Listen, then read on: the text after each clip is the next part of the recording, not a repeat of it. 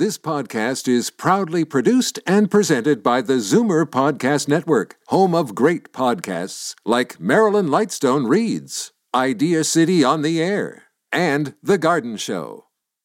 You're listening to an exclusive podcast of The Garden Show with Charlie Dobbin, heard every Saturday morning at 9 on Zoomer Radio, the new AM 740.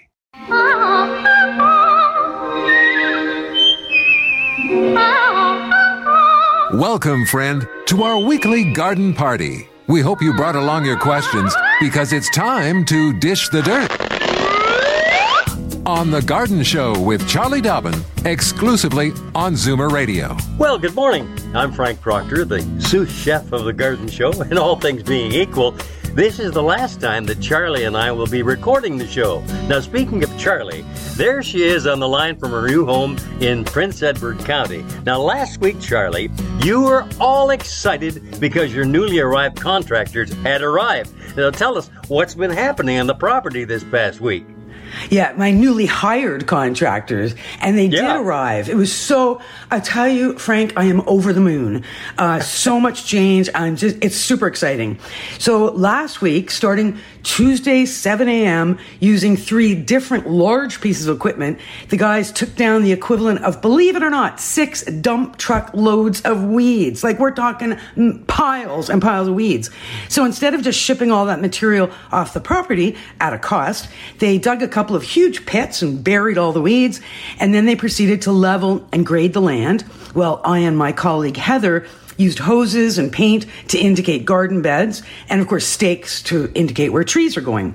So my crew have been excavating gardens, filling in all these big holes in my property with gorgeous triple mix. So far, 180 cubic yards has been delivered, and that came from our local Sprouts Landscape Supply. I called them this morning for 4 more loads, so it's 20 yards per load, so I've just phoned them for another 80 yards to come today. We did have a rain day last Thursday, then a tractor-trailer load of trees and shrubs from a wholesale nursery in Waterdown arrived on Friday. So today, then over the weekend, lots of big wind. I think that wind was everywhere in Ontario, and it was a bit challenging. The plants kept falling over. I didn't want them getting broken, but, I ended up laying them down, and once the wind stopped, I stood them all back up, and we watered them, and all is absolutely perfect. The crew are back at it today, and I'm happy and thrilled to tell you my first trees have been planted. I've got, right now, 6 beautiful white spruce being installed. Isn't that great? Well, you hardly sound excited at all. I can hardly talk. I'm so excited. Thank you for sending me pics of those huge trucks dumping all sorts of wonderful soil on the property. But any chance that your daughter Sydney will be able to put some pics on your website to let folks have a peek at what's going on? Oh, for sure. Yeah, we'll get a sort of befores and afters up there pretty quick. But in the meantime, follow me on Instagram because she's been posting videos there. Okay. It's just I'm just Charlie Dobbin on Instagram. Okay. Now, as mentioned, we hope to be live in studio for next week's show, so it'll be terrific to hear the voices of our listeners again, right, Charlie? Oh, absolutely. And right off the bat, Frankie, let's send out a big, huge virtual hug and thank you to Joel, our producer, who's helped us every single show throughout this pandemic and even given up part of his holidays to make sure we were able to continue to do the show. So you're right. It'll be super to hear all of our listeners. Oh, good. We got the clappers. Yeah, that's right. It'll be super to hear our listeners and their questions live, but just in case something goes haywire, do send along a question to my email address. Frankie, why don't you shoot that to the folks one more time? Absolutely. So to cover our butts, here's Charlie's email address, c.dobbin, that's DOBBIN, at mzmedia.com. Okay, Charlie, what's next? Well, I'm going to steal a page from your playbook, Frank. You know how much you love to do shout-outs. Really? And to whom would this be directed to, fair maiden? I think I need to send a big hello to my students at Durham College, who I'll be working with starting next week. Okay, Professor. What have you whipped up in that curriculum? All kidding aside, what's entailed in teaching a course like this? Well, as you know, I teach in the horticulture department at Durham College in Whitby. So I've got 2 classes this semester. As usual, or just like we ended the semester last year, all lectures are online. Well, all labs will be either outside, on the grounds, or in our college greenhouse. So the first year class is called Horticultural Principles, and the second years will be learning about historical and contemporary garden and landscape maintenance.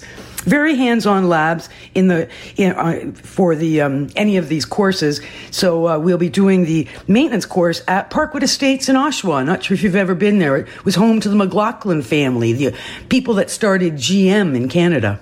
Right. Oh, Charlie, our producer Joel just gave us the cue. We're approaching the first break in the show. And as we head to that break, how about another shout out to our sponsors who have hung with us through rough times during this pandemic? No kidding. 2020 so far has shaped up to be a very different experience for most of us. So big thanks to Stoke Seeds in particular for staying strong and supplying excellent quality seeds to both farmers and hobby gardeners.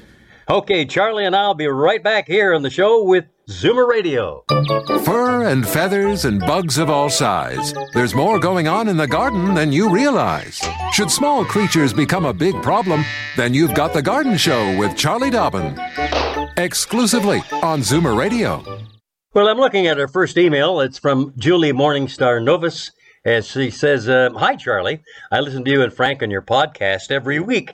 Can you plant a lavender topiary in the garden or keep it in a pot all winter?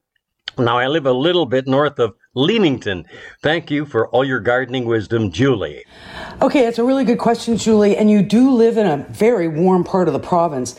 So what it really comes down to is what variety of lavender you're growing. Because there are some lavenders that are hardy enough that where you live, they would definitely survive in the ground. A topiary would survive in the ground. In a pot, you need a big pot because remember, it's a lot colder above ground than below ground. So the bigger the pot, the better the chance of success over the winter. You make sure that the pot is well watered as winter is coming on. And I always I would definitely tuck a lavender into preferably sort of a southeast corner somewhere because you want to minimize the wind on any of your potted plants over the winter in order for them to survive. So the east is the best. South or the sun is okay, but you might have to water if it's a super sunny spot. But out of the wind, out of the sun is even better. And then there are some lavenders, and I've seen some of the topiaries that are actually annual lavender. So feel free to send me another email if you wish, just to give me the actual species of lavender that you're wondering about. But it might work. It just depends what you're growing. Okay, our next email, just from the greeting off the top, leads me to suspect they might hail from Australia because Pat Leckie writes, "Good day, Charlie." I threw the accent in myself. We have had our hydrangea plant for 6 to 7 years, but for some reason it hasn't bloomed in 2 years. We're in Port Colborne, directly in Lake Erie, and as a result have very sandy soil.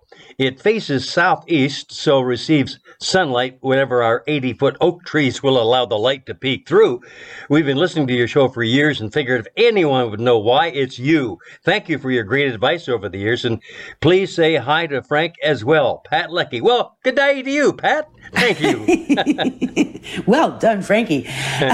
Okay, Jim, you know what? This question is a very common question. Why are my hydrangea not blooming? And even Paul DeGroot, our good friend who works at NVK Wholesale Nursery, who shipped me all those gorgeous plants last week, even he sent me an email saying, I don't understand. Why doesn't my hydrangea bloom? I'm doing everything right, and it's still, 3 years in a row, no blooms. So what do we do? Well, we know that many people who are struggling with hydrangeas are struggling with what are called the Endless Summer series. They were very excited when they were first introduced onto the market because they bloom on both new wood, meaning stems that have grown this year, this growing season, but they also bloom on old wood. So that would refer to stems that grew the season before. But you know what? Like I said, I've had this question over the years so many times, and I can't ever come up with the perfect answer. However, remember, Proven Winners. Just remember the two names, Proven Winners. They are the company that designed and market all these beautiful hydrangeas, and they have a pretty good stuff on their website. So go to Proven Winners, go to Why Isn't My Hydrangea Blooming? They really do have, it's called Hydrangeas Demystified. So Proven Winners, Hydrangeas Demystified, Why Isn't My Hydrangea Blooming? And follow down the chart. So it goes down from multi-pages, all the different kinds of hydrangeas, how to prune, what to expect, when to water, how much sun. And that's honestly my best suggestion for all of you out there that are frustrated by your hydrangeas. Okay.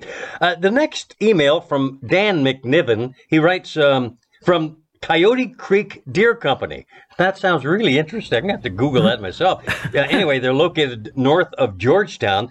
Good day, Charlie. Our garden of 31 tomato plants purchased in spring from Aaron Garden Center have drastic wilting. Now, initially, looks like lack of watering.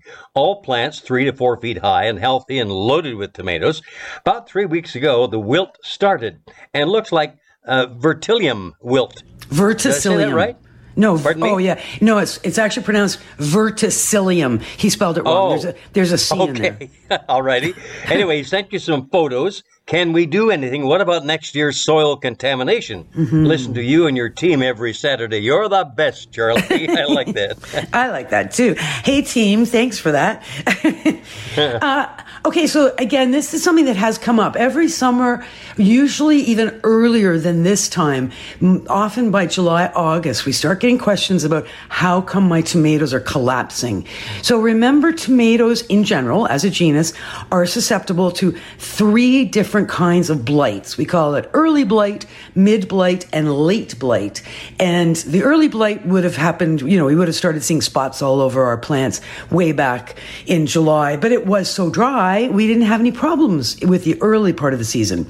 Now, as we continue through the summer, we are now into something called the later blight, and it is typically, and he's right, it's probably, it could be verticillium, it could be fusarium. So there's 2 different, fusarium wilt is likely what he's got going on there. You can tell it's a fusarium wilt because the leaf stems will start to droop. So the leaves will start to droop because the stems where the leaves attach to the main branches start to droop. It starts at the lower portion of the plant, moves up very quickly until the entire plant is wilted.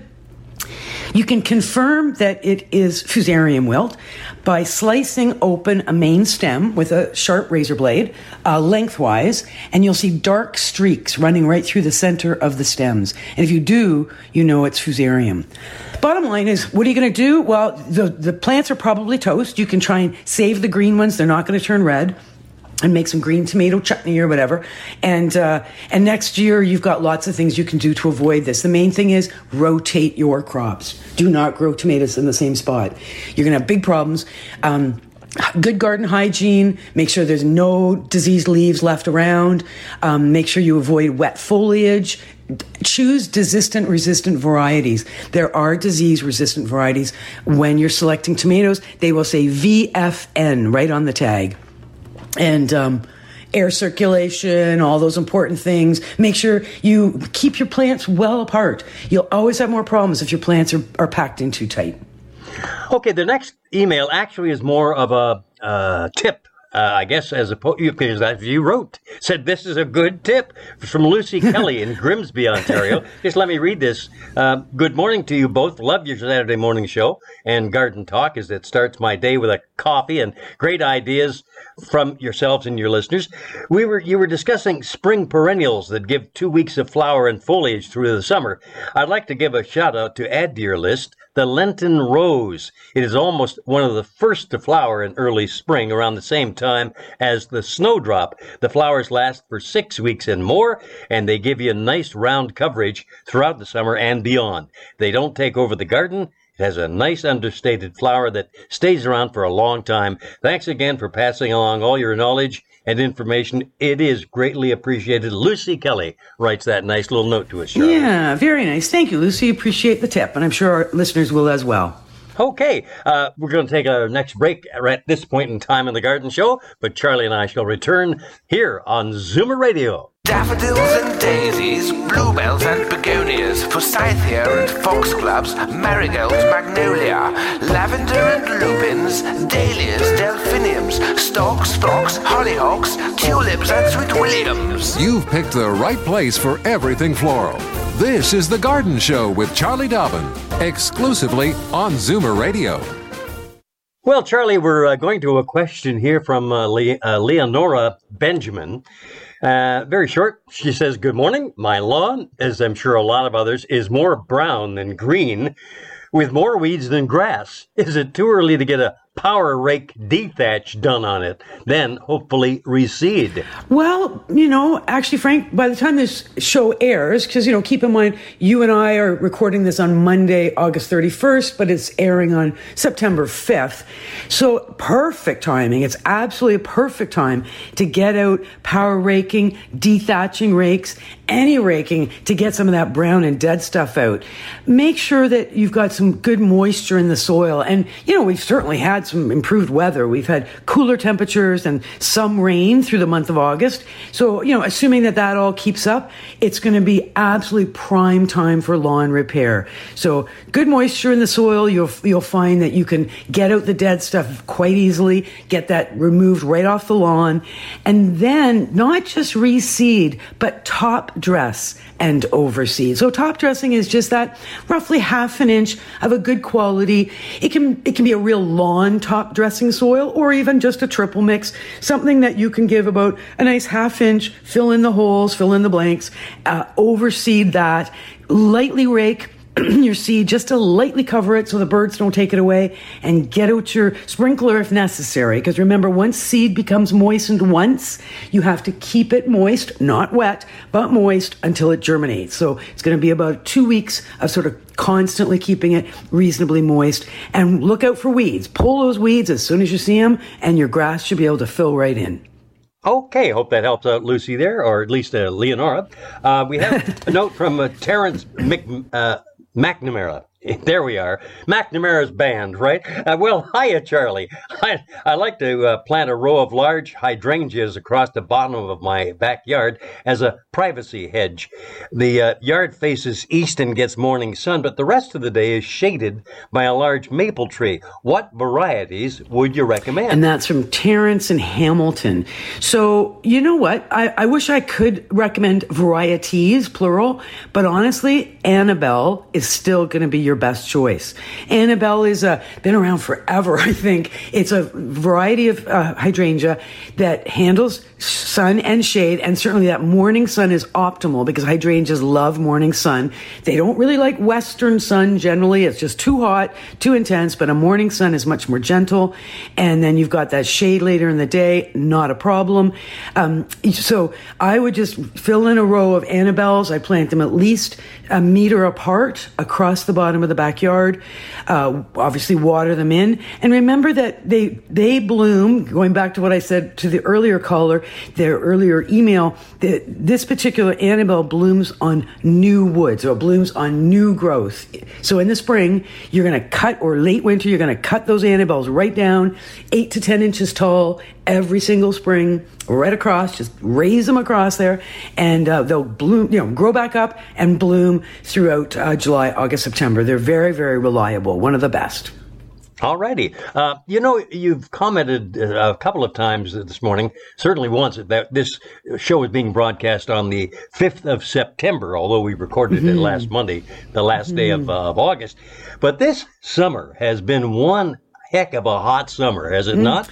Well, yeah, thank goodness it has cooled off, because I'm outside laboring, and if it had been that same 30, 35 degree heat, I would just be a pool of jelly in some of the mud here.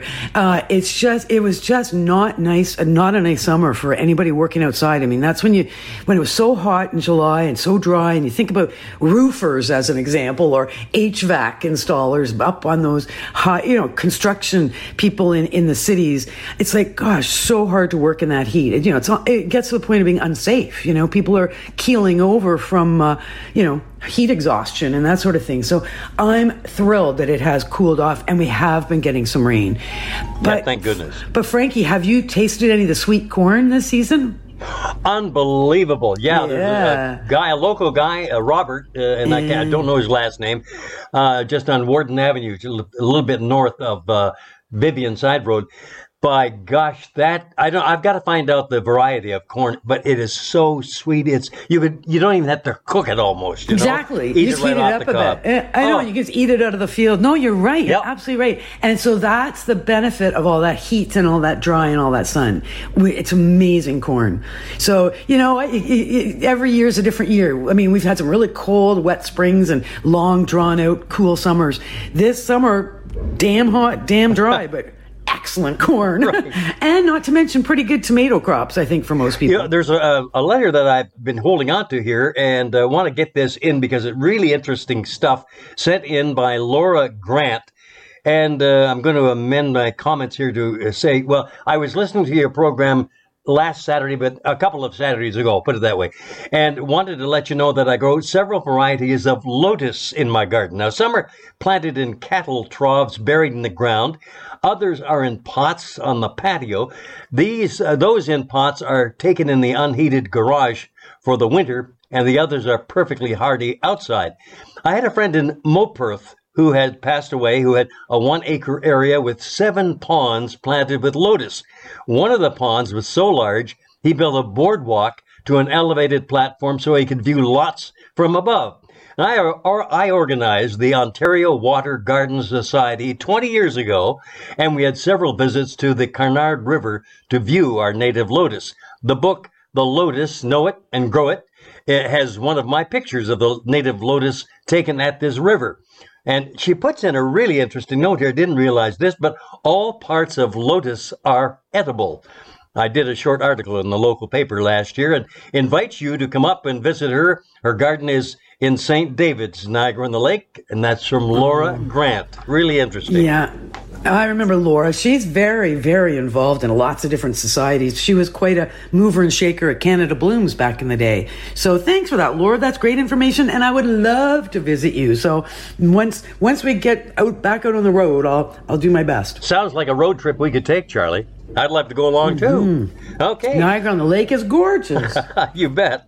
Well, and here's a note that you tacked onto this little note from Nancy Hamilton in Mississauga. I hope Warner is listening. Hello, Charlie and Frank. This is my sister, Rose of Sharon, which needs serious pruning, is about 15 years old. Now, in the past, it has had only light trimming at the top. Can you tell us how to prune it properly so that it'll be shorter and more compact, and when the best time is to do this? Also, I tried Werner's recipe for tomato plants with excellent results. There are lots of tomatoes, and they are large, heavy, and very delicious. Thank you for your wonderful show, Nancy Hamilton in Mississauga. All right. Like I say, I hope Warner's listening. Yeah. And if anybody wants to see Warner's recipe for growing the best tomato plants, you can find the details of his recipe on my website. So that's charliedobbin.com. Once you go to that website and the homepage opens up, look across the top, you'll see a little tab says tips. And if you click on tips, I've listed some of the different great recipes that some of our listeners have shared with us over the years. So certainly for anybody who wants to grow tomatoes like Nancy and Warner, the information is there. Now, the Rose of Sharon at her sister's place, that does look pretty god-awful in the photograph she sent. Here's what you got. It hasn't been pruned. Like, it's just leaning over. It's not a good-looking plant. So you're going to wait till next spring, or I would wait till next spring, unless for some reason it's in the way and you have to cut it back this fall. But leave it alone if you can for the winter. Next spring, remember, Rose of Sharon are the last shrub to look like they're alive. So they have, everything has got leaves and buds and they're happening, but the Rose of Sharon is just sitting there. So you think, oh, it's dead. But then sure enough, on one morning you go out and it's got some little green showing on it. So at any time in the spring, when you're out there pruning and it's a nice dry day, don't wait for there to be growth on this plant. Just get out your loppers and right away just take the whole top third off of that plant. So bring it down by a third, because that's as much as you can do at any one spring. At the same time, you're going to pull out your secateurs or your pruners, and you're going to prune away the dead, the diseased, or the damaged stems. So anything that's crisscrossing, growing into the middle, damaging itself or causing a whole, lack of air circulation and sun penetration, you're going to prune that out. And at that point, you're going to let it be for the rest of the season. And then the next spring, you can do the same thing again and do that every spring until you're happy with the shape and the size of it. Generally speaking, we never remove more than a third at a time. Okay. Diane Campbell in Hamilton writes, "Hiya, Charlie and Frank. I love your show and listen every week as I travel around in my car. My daughter gave me an African violet for Mother's Day. I used to be able to grow them without any problem, but haven't had one in a few years. I put it out on my balcony where it got scorched. It's now recovered and is starting to bloom again. My question is, how do I winter it? I live in an apartment, so it won't get much sunlight. The only sunny place I could put it has two problems. First of all, it is where the radiator is. Second of all, my cat would have a field day with it. Any suggestions? Thanks for your help, Diane in Hamilton." Okay, so you know what, Diane? I don't think you're going to have a problem. Remember, African violets, when they're indoors, do not need direct sunlight. They like a bright spot, but they, as you recognize from having put it out on the balcony, know that African violets do not tolerate hot, direct sun because they scorch so easily. So a bright spot like your window ledge should be fine. In terms of the cat, most cats, in my experience, don't chew fuzzy leaves. And of course, African violets have fuzzy leaves. If the cat does decide it wants to chew the fuzzy leaves, they are not poisonous. There is no danger to your cat. But if you're worried that the cat's going to destroy the African violet, you might have to build a little corral around the African violet to protect it from the cat. I get cat grass for my cat because my cat does love to chew green things midwinter. So I'll grow some cat grass or buy a little pot of cat grass at the grocery store or the pet store, and my cat does love that. So just maybe as a way to keep the cat out of the African violet. And you're right about the radiator. You don't want it directly on top of a radiator because African violets like a humid environment.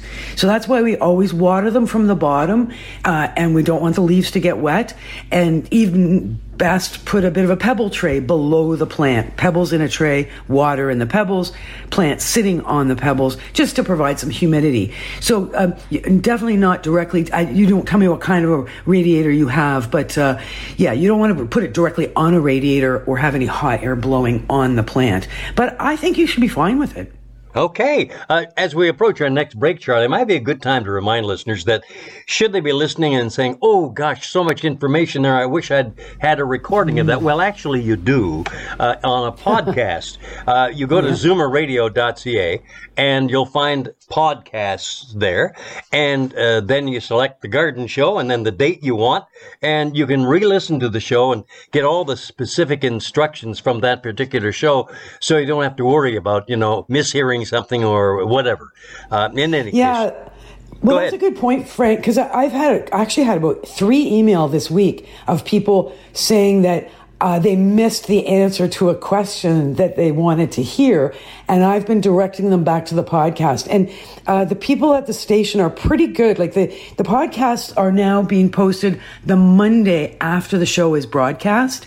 And if for some reason, every now and then something happens, you'll always find the podcast also on iTunes. So you don't have to just go to AM 740. The podcasts go out there on a number of different sites. So if you, like I say, just iTunes, garden shows. Our show is The Garden Show with Charlie Dobbin. You got it. Okay. Oh, digging the ribs there from Joel. We've got to take a break now. So Charlie and I will be back in moments with The Garden Show on Zoomer Radio. Don't change stations just because the weather changes. Garden tips and advice all year round. This is The Garden Show with Charlie Dobbin, exclusively on Zoomer Radio. Alrighty, for a note here from Ron and Leslie Ann Klein in Niagara on the Lake, a beautiful part of the country. Hello, Charlie. This limelight hydrangea was planted in this location a year ago. As you can see, there's a picture attached, of course. The tree is in very full and heavy bloom. So full and heavy, in fact, that one of the main offshoot branches is broken under the weight.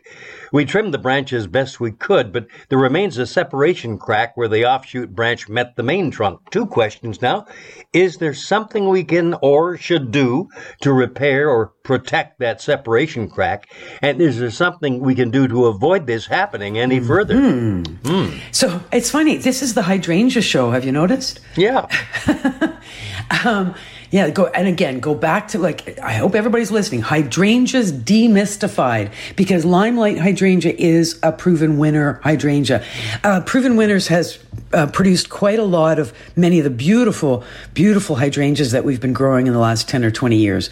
And I love Limelight. It's, as we see in the picture, it's a heavy bloomer, and clearly, this plant has been watered, and all those heavy blooms are causing the whole thing to lean over. It's like an apple tree with too many apples, right? And you see people jamming 2x4s under the branches of the apple tree to just try and hold them up. So be careful. Don't let this happen. Do your pruning early in the season. Limelight hydrangea puts all those blooms out on new wood, so that this year's growth. And of course, the blooms started happening in August. Every spring, you've got to cut that Limelight hydrangea back so that you can see how it's going to grow. It wants to be 8 feet tall and 8 feet wide. If you've got space for that, then that's great, but you're still going to have to thin it out a bit, and you're going to have to cut it back just because it'll be too many blooms, too much weight, and breakage as you've experienced. What I would do about that broken branch, it's still holding together, but it's got quite a split in it. Get some gauze, the white cotton gauze that we wrap ourselves in when we get it damaged to ourselves, and tie those 2 branches together. Like, put them together nice and tight. They could, if they're healthy and happy and, still got vigor, by doing quite a tight tourniquet on the branch with the white gauze, tie it up in a little knot, nice and tight, it should grow back together. The cotton gauze will decompose eventually and fall off. If it's still there 2 years from now, go in there and cut it off, but give it 2 years to do that. It's either going to work or one of the branches will die. So it's worth a try, though. And you want whatever you're going to tie it up with to be a breathable fabric, and also a stretchable or flexible fabric, something that won't actually cut off the circulation in the branch of the tree or shrub. Okay. A couple of folks have noted that they listen into the show as they drive around in their car. Just thought, just in case you happened along and found us and thinking, hey, what station is this? This is AM 740, Zoomer Radio, located in Toronto. And I'm Frank Proctor. Charlie Dobbin is our master gardener, who will now answer a little question from Jean Milne, who has sent you a neat little picture. She says, my neighbor and I would like to find out information on this perennial, the name of it, and there are pods on it like milkweed. Do hope you can help us. She got it last year from a reputable gardener. Still enjoy the show, says Jean. Well, good for you. Thanks, Jean. I'm not surprised it looks a bit like milkweed. It is a species of milkweed. It doesn't look like the traditional milkweed that we think of the monarch butterfly caterpillars eating and then the pink flowers and then the big, sort of puffy pods. This is actually called butterfly weed is the common name. The proper name is Asclepias, or Asclepias, Asclepias tuberosa. So butterflies love it. It just gets covered in butterflies because for 2 reasons. It's got lots and lots of flowers and lots and lots of nectar in all those flowers. So butterflies love it, and good for you for growing it. And it does look great. So keep growing it and share it with your friends if you can. Well, this is just a show of happenstance sometimes. Here is a note from Jacqueline Deerin, who sent you a picture, and I looked at this, I couldn't believe it myself. She said, Charlie, have you ever seen a monarch beautiful at a hummingbird feeder? Just amazing. And is it ever a lovely shot? Yeah, beautiful. And again, what do butterflies love? Nectar. What do hummingbirds love? Nectar. So they can certainly visit the same flowers. Flowers, and in this case, a feeder. It's interesting, though, because you remember, like, the hummingbird's got the long beak and it can reach into the hummingbird feeder and into flowers. Whereas butterflies, their tongue unrolls. Like it's like it rolls up into their mouths and it unrolls out of their mouths. So it's pretty cool that this monarch was able to unroll its tongue down into the little tiny hole in the nectar, the hummingbird feeder, and get itself something to drink. So good for that monarch butterfly. It's going to go places. Yeah, like myself and a whole bunch of other folks who love monarch butterflies, and they feed on the milkweed. How easy it is to get seeds for milkweed and so forth? How can you do that? Come on down to my place. I got lots. You know what? In the urban environment, more and more, I have seen milkweed plants for sale, which is kind of cute. But frankly, seriously, just go for a drive in the country. Go now. If you can, you'll see lots of milkweed all going to seed right now. The pods are very distinctive. Take some pods home, sprinkle, let them mature and they'll open and fly around your garden. And you only need 1 or 2 plants for most urban people. They don't have room for more than that. But it's nice definitely want to support all your little creatures, birds, butterflies, toads. Here's a cute story. I have a lot of that kind of wildlife in my new place. And we brought in some very beautiful triple mix. Remember, I sent you some video of seeing some of that triple mix. Well, my little neighborhood fox who lives in my back 40 was really interested in that triple mix. So the day after it was kind of scattered around, the motion lights kept coming on at night because the fox kept playing in all this triple mix. It was like little footprints everywhere. Just, what's this? All the crows, all the little animals are very excited because there's big changes happening in my yard. Okay. Maybe a good time as we approach our next break here to remind folks that, yes, indeed, this is a recorded show. We recorded this last Monday, the 31st of August, and of course being replayed as you listen now on a September 5th Saturday morning. But we plan on being in the studio Saturday, September 12th to do our show live from there. And of course that means getting phone calls on the air from you folks, which is delightful. Yeah. But just in case, we would still appreciate an email or two just to have in case we need it. So send along your email if you would, please. A question to Charlie Dobbin at c.dobbin, that's Dobbin, at mzmedia.com. And with that said, let's take our little break here, give our sponsors a chance to get their word on the air. I'm Frank Proctor. Charlie and I will be back in just a moment on Zoomer Radio. Fur and feathers and bugs of all size. There's more going on in the garden than you realize. Should small creatures become a big problem, then you've got The Garden Show with Charlie Dobbin. Exclusively on Zoomer Radio. Well, Charlie, I've got a note here from Carol Slabirski, who writes, my roses have gotten very tall and lanky. Some are shrub roses and others are floribundas, almost 5 feet tall, especially my Sexy Rexy. I like that. I know, it's a good name, eh? Yeah, Sexy Rexy. I can look at that one. Anyway, it's a nice rose. They did bloom very well, but I'm thinking of trimming them before winter.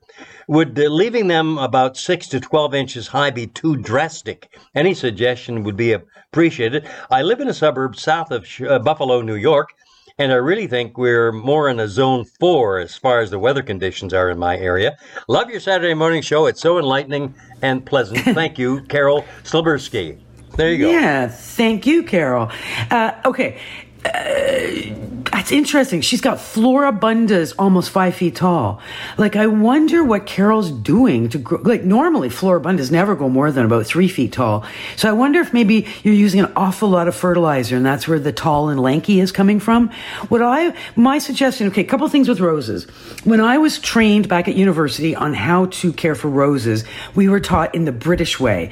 And in Britain, what they do, and this totally speaks to what you're talking about, and that is that you trim your roses to your knees in the fall, so knee height in the fall, ankles in the spring. So ankle height in the spring. So that means, they can do whatever they want all summer, but down to the knees in, October, November, and down to the ankles in March or April.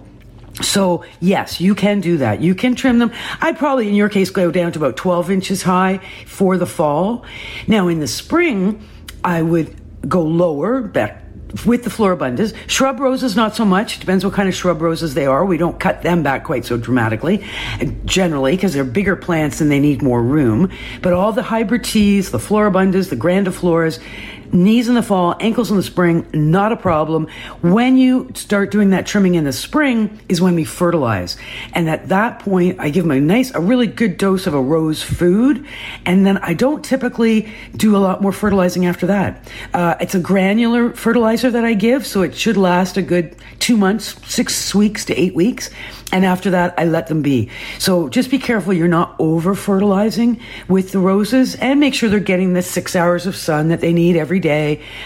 You can certainly top dress with a good organic compost fall or spring, but only give if you're feeding synthetic food, do that in the spring only. All righty? Okay.